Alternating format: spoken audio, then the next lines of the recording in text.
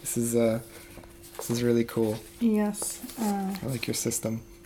Zeynep Gürsel is a visual anthropologist at Rutgers University. Okay. In August 2019, we met in Istanbul to discuss her ongoing research project. She arrived with a small Tupperware container. In it are dozens of photographs with descriptions on the back. I'm very much a tactile thinker. I cannot just think conceptually. I always print out the images that I'm working on. I often carry them on my person for years. I look at them constantly. I touch them constantly. I think about every hole and crease and, where the glue was put on and how, and all of these things really about their production. I mean, I take the materiality of the image extremely seriously. The images at first glance are simple family portraits. The people in them are Armenians from the Ottoman Empire. The originals are held at the Ottoman Archives in Istanbul. Gürsel has made prints of the collection from digitized copies.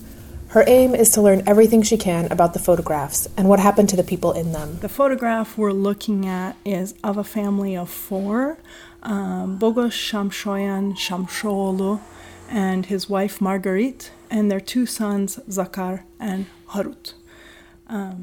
While some of the stories remain elusive, Gürsel has been able to learn something about many of the people in the photographs.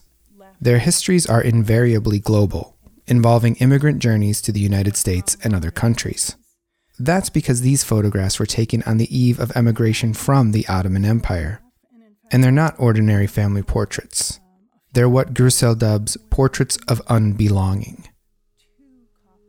Her work centers on these turn of the 20th century photographs from the Ottoman Empire and reconstructs the stories of what happened to the people in them after the shutter closed.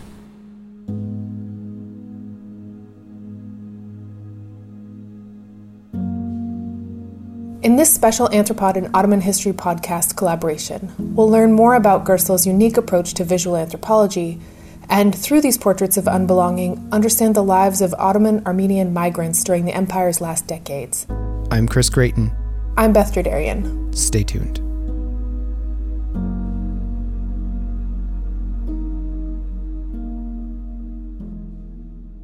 Whether I'm looking at a medical portrait or images of criminals or pictures of students, or as I'll talk to you about now, pictures of soon-to-be Armenian immigrants, what's critical to me is asking under what conditions are individuals brought into photographic visibility. Both to what ends are they brought into photographic visibility and in what contexts. On our website, you can find samples of the images we'll be talking about. The portraits themselves are pretty ordinary. You might find ones just like them in your own family photo album. But if you turn them over, you'll get an entirely different story. These pictures were not made for the family photo album. They were created for the State Archive. They look like family portraits. They look like standard late 19th century, early 20th century family portraits or family photos. And yet, they were taken for purposes of the state. We believe paid for by the state. Ottoman documents say that these individuals were to be photographed so that they could be recognized in the event that they returned. So in that sense, we can think of them as anticipatory arrest warrants. They are like criminal mugshots for a crime that has yet to be committed, which is returning. During the late 19th century, states began keeping photographs of their subjects for all sorts of purposes. The Ottoman Empire wasn't that special. But as historical artifacts, these particular photographs are utterly unique. This is probably one of the very first examples, if not the first example, of a state using photography to police borders. But specifically, what's interesting in this case is that it's not a state photographing incoming strangers. So it's not photographs of immigrants. The Ottoman state photographed Ottoman Armenians who declared that they wanted to emigrate. And the photograph was actually the first step in the process. So what's interesting is a state photographing its own subjects at the very moment that they are becoming non-subjects. That's why the project is called Portraits of Unbelonging, is because I'm interested in these photographs as documents of exclusion.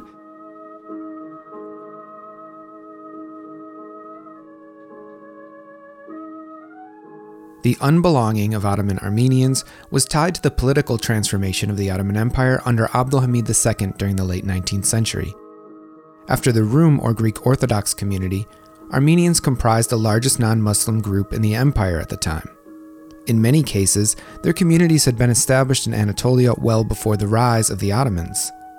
Armenian traders and tradesmen could be found in most Ottoman cities, and villages and towns with predominantly Armenian populations existed all across the eastern provinces of the empire.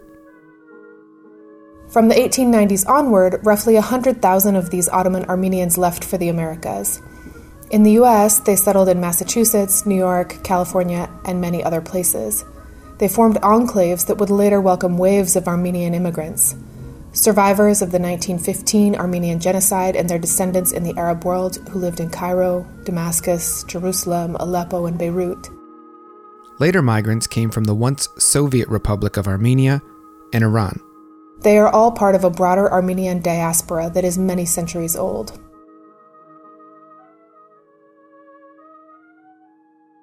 Mercantile connections and work opportunities had long fueled migration within the Armenian diaspora, but during the 1890s, the numbers began to soar for political reasons.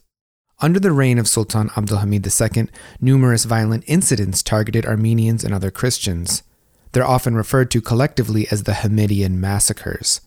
The dynamics of the massacres in provinces like Diyarbakir, Van, Erzurum, and Mamurat el-Aziz varied from place to place. In some instances, irregular cavalry belonging to the Kurdish leaders of these regions, armed by the state to secure the eastern borderlands, played a role. In other cases, the violence seemed to take the shape of a pogrom, with Muslims from nearby towns and villages attacking neighboring Christian populations. Such events were unprecedented in these regions of the Ottoman Empire.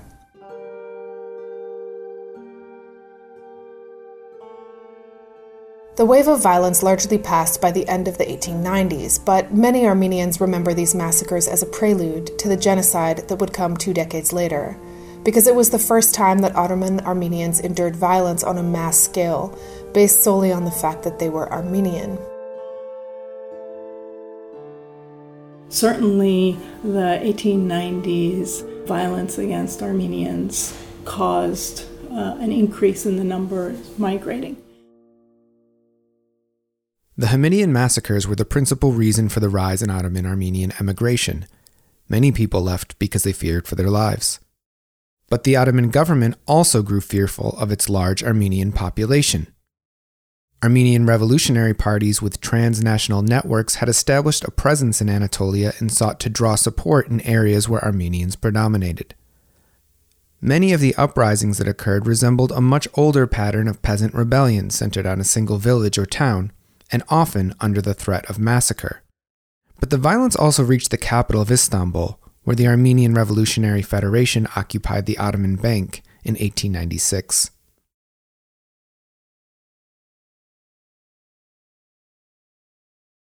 For most Armenians of the provinces, the specter of violence only added to the incentive to immigrate.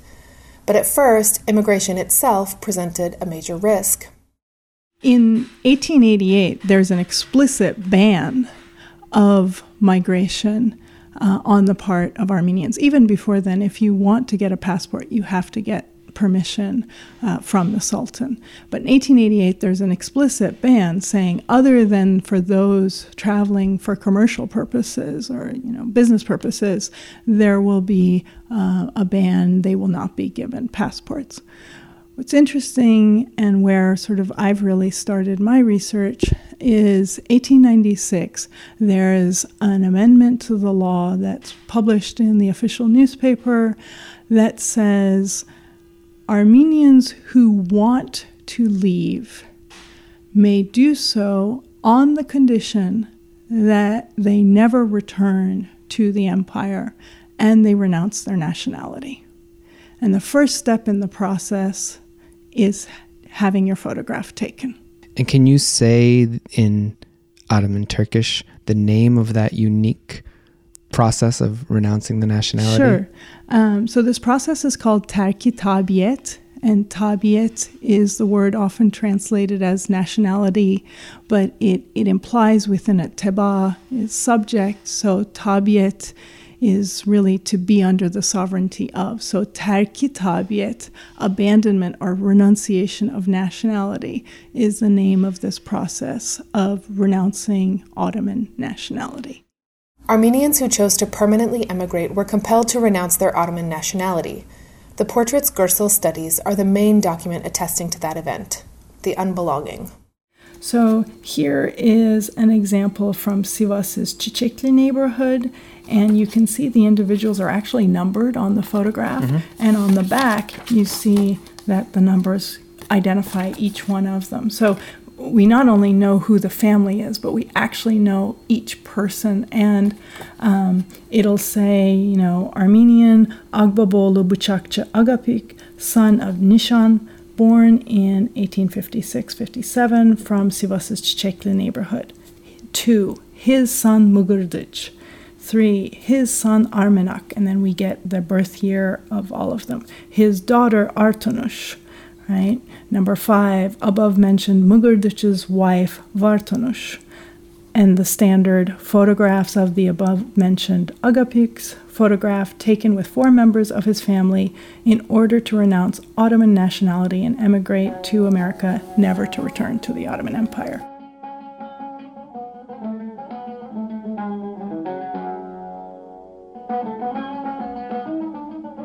For me, these photographs are extremely, initially when I saw them, I couldn't stop thinking about them. I was not looking for them. I was working on something else entirely. I saw them and I couldn't stop thinking about them. I literally, in the summer of 2014, I would wake up at night thinking about these photographs. Not only was I captivated by the individuals in the photographs, but I also think, as somebody who had been working on photography already for almost 20 years at that time, there's this statement that John Tagg makes that's always been very powerful for me. I'm going to paraphrase. So John Tagg's statement is, photographs are not merely evidence of history, they are themselves historical. And nothing made me understand that statement as these portraits, in the sense that at the very moment that this portrait is taken, these individuals are beginning a process of renouncing their nationality. What's captured here is not just a portrait of an individual, but a very specific portrait of a relationship between a state and the subjects in the photographs. It is a portrait of unbelonging in the sense that it is a portrait of the moment of the changing of the relationship between the state and these subjects. What I'm doing with these photographs is telling a double-sided history.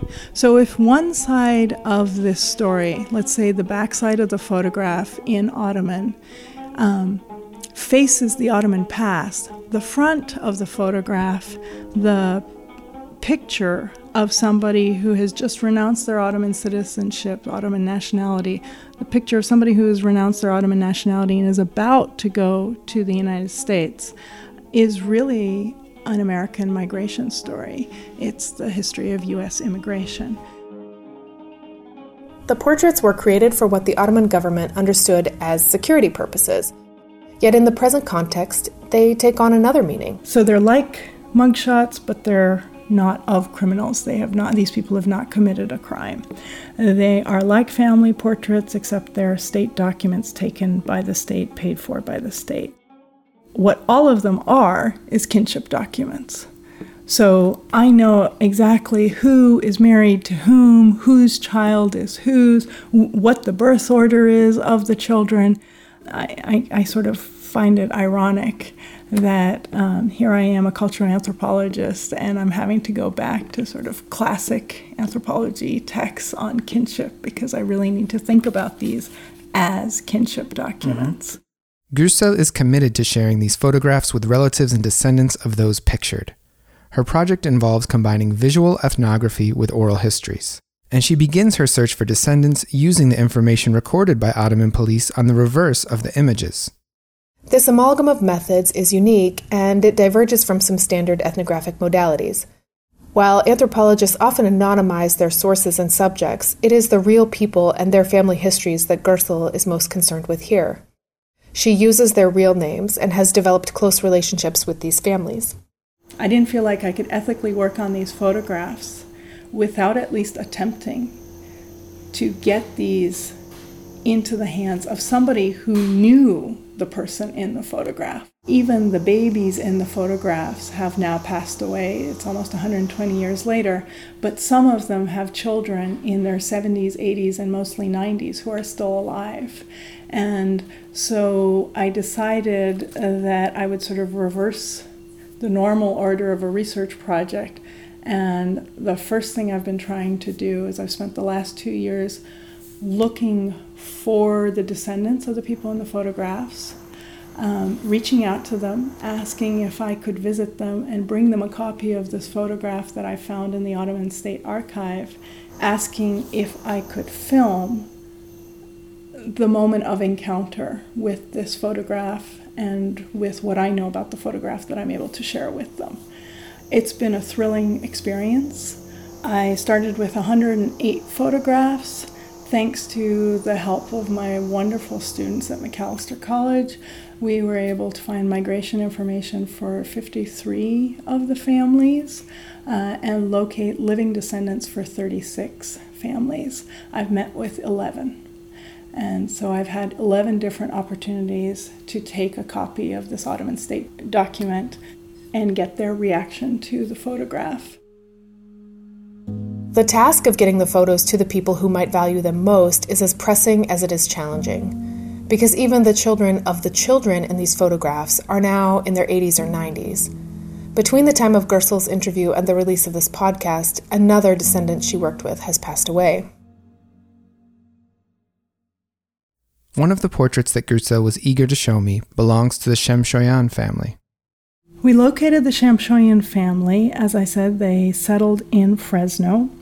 On a family tree posted by a family member online, they shared this photograph taken in Central Falls, Rhode Island, in front of the boarding house that they were all living in shortly after they arrived.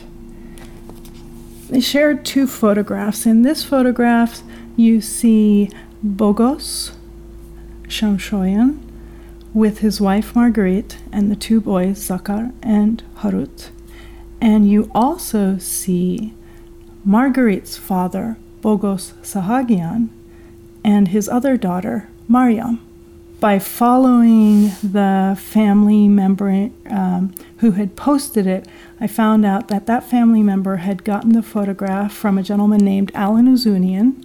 I contacted Alan Uzunian, who has been working on Armenian genealogy for, I think, more than 4 decades now.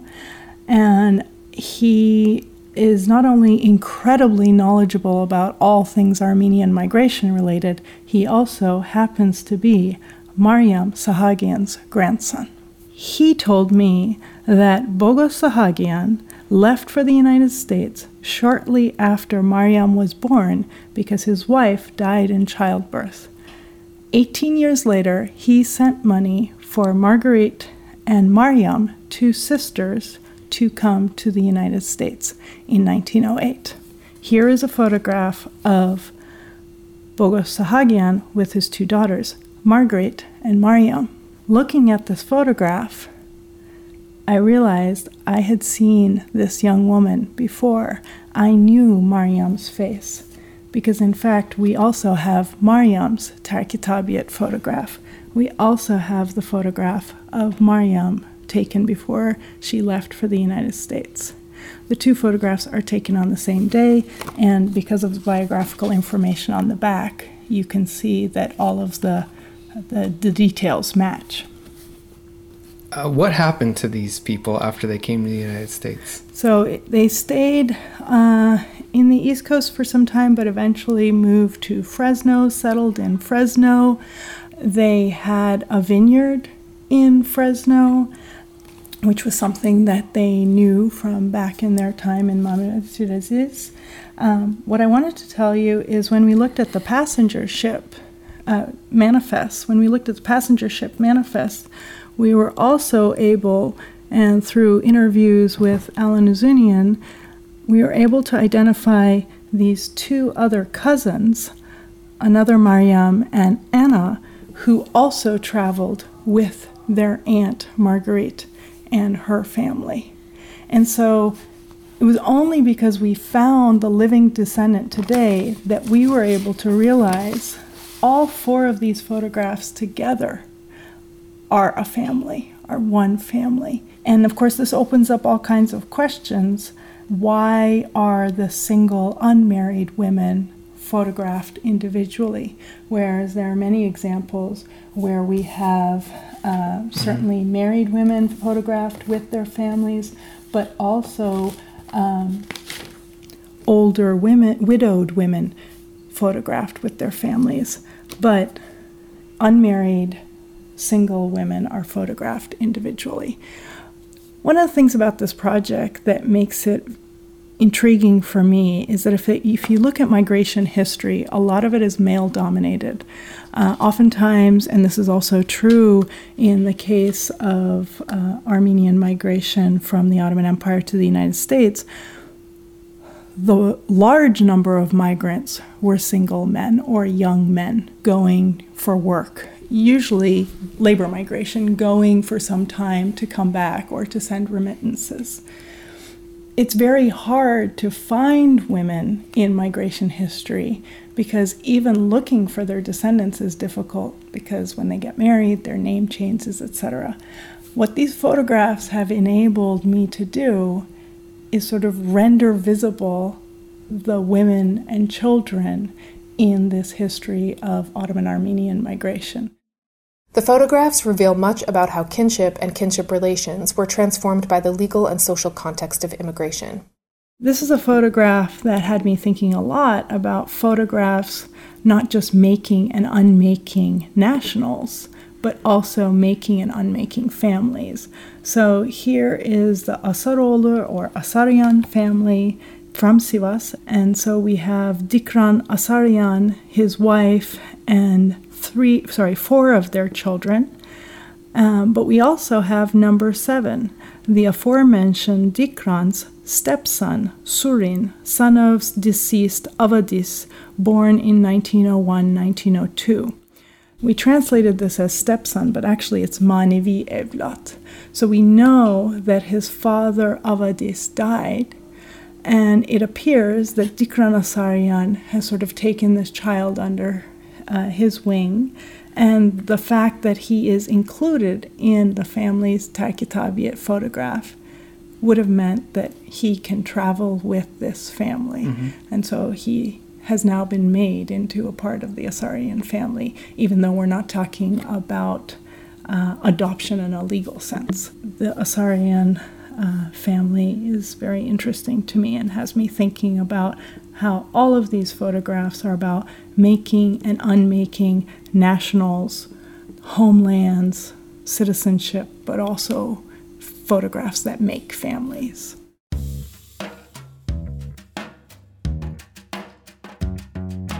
As a visual anthropologist, Gürsel is also deeply concerned with the photographs themselves. A previous research project studied what turned out to be a doctored medical photograph from the late Ottoman Empire. The portraits, some taken in studios but most carried out by police photographers, contain many mysteries.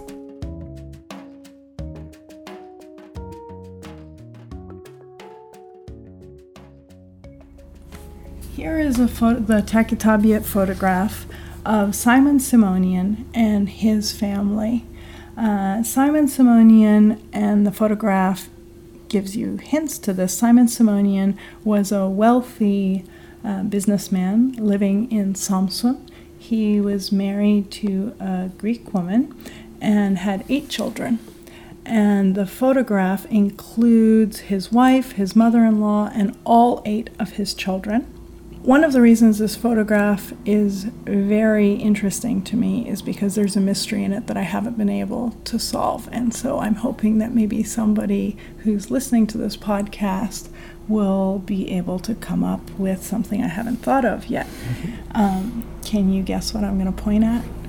Exactly. What's going on with the white sheet in the background? It does appear like there is someone back there underneath that sheet.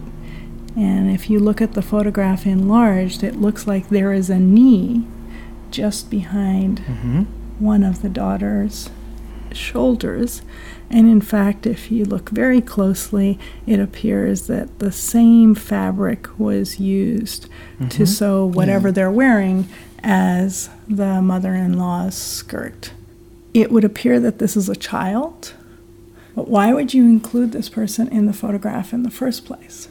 So you think this is a sheet in the original picture and not like they did some cheap kind of touch-up somehow to... Definitely not a touch-up, because if you look down here, if you look at the folds, these are actual folds in a drape.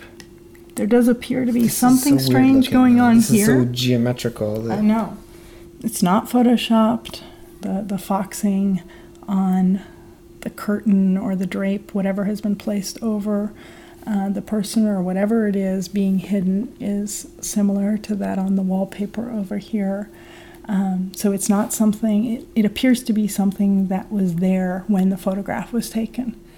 This is a mystery I have not been able to solve. What I was able to do is meet with not one, but 2 children of the children in this photograph. Sorry, I'm going to give me 1 second. I want to pull up the card for you. I was just showing it yesterday. So this is the downside of the method. Yes, the method needs its madness, obviously. Here we go.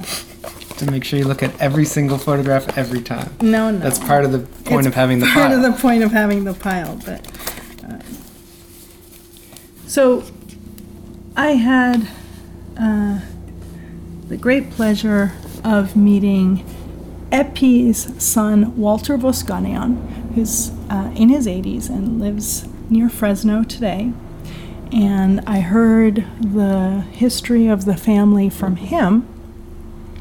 And I also traveled up to Bellingham, Washington, and met with Maria Simonian's daughter, Marion Savage, who is a very young 90-something, full of life. And both of them told me about this family that moved to Fresno, where Simon Simonian had a store in front of which he would often take naps or play tavlu.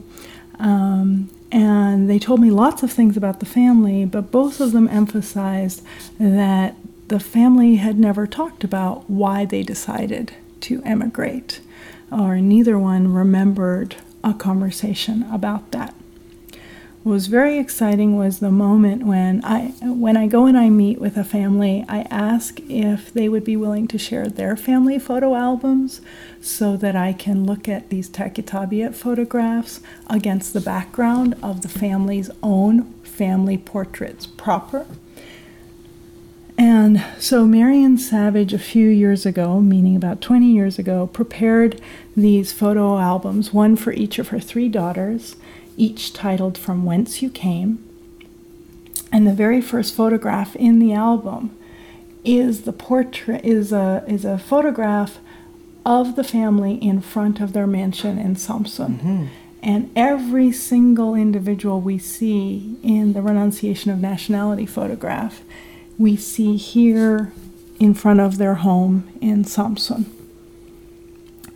And from Marion's album, I was able to see that here the Simonian family was obviously wealthy and liked being photographed. I mean, this was a family very well versed in photography.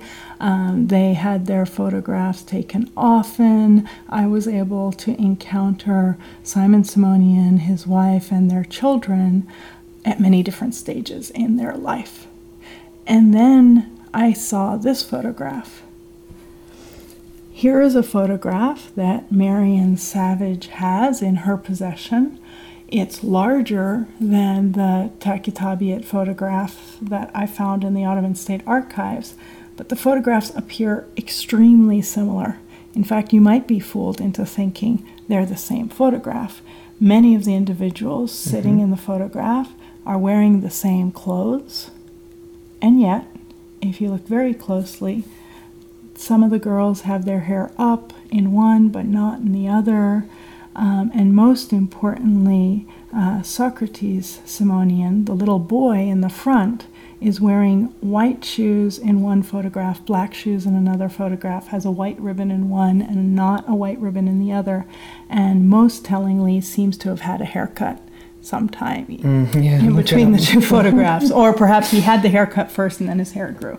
So these are definitely not two photographs taken on the same day, but they are taken in the same space. I would imagine by the same photographer. I would imagine, again, it's a Dildilian photograph. And clearly this is a photographer with whom they had a long relationship, because other family portraits are taken in front of the same background. And yet the mystery remains now for the family, as well as for me, what is underneath that sheet.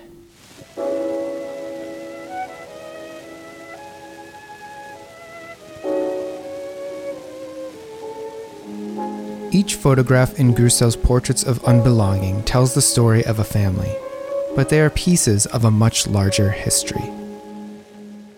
Maybe this is a good time to say that this is not just a story of 108 photographs or about 400 people.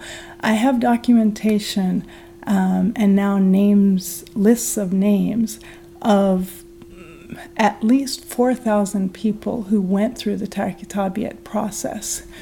4,000 people whose photographs were taken. So it's still a smaller story within the large story of Ottoman Armenian migration to the United States. But why I think it's very important is it forces us to think about, in 1896, when this avenue opens for some people to migrate legally on the condition that they renounce their nationality and never return to the Ottoman Empire. It doesn't actually stem the flow of people who are leaving illegally, right? Firari. These people emigrate, hijret etmek. It makes you ask the question, who travels under what circumstances?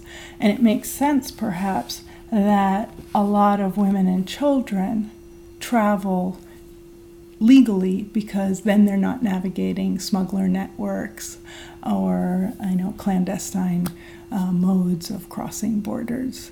They have paperwork that grants them mobility, but under this very clear, on their passport, it's stamped, they will never return to the Ottoman Empire, never to return to the Ottoman Empire. And so their mobility comes with this anticipated future not to be able to return.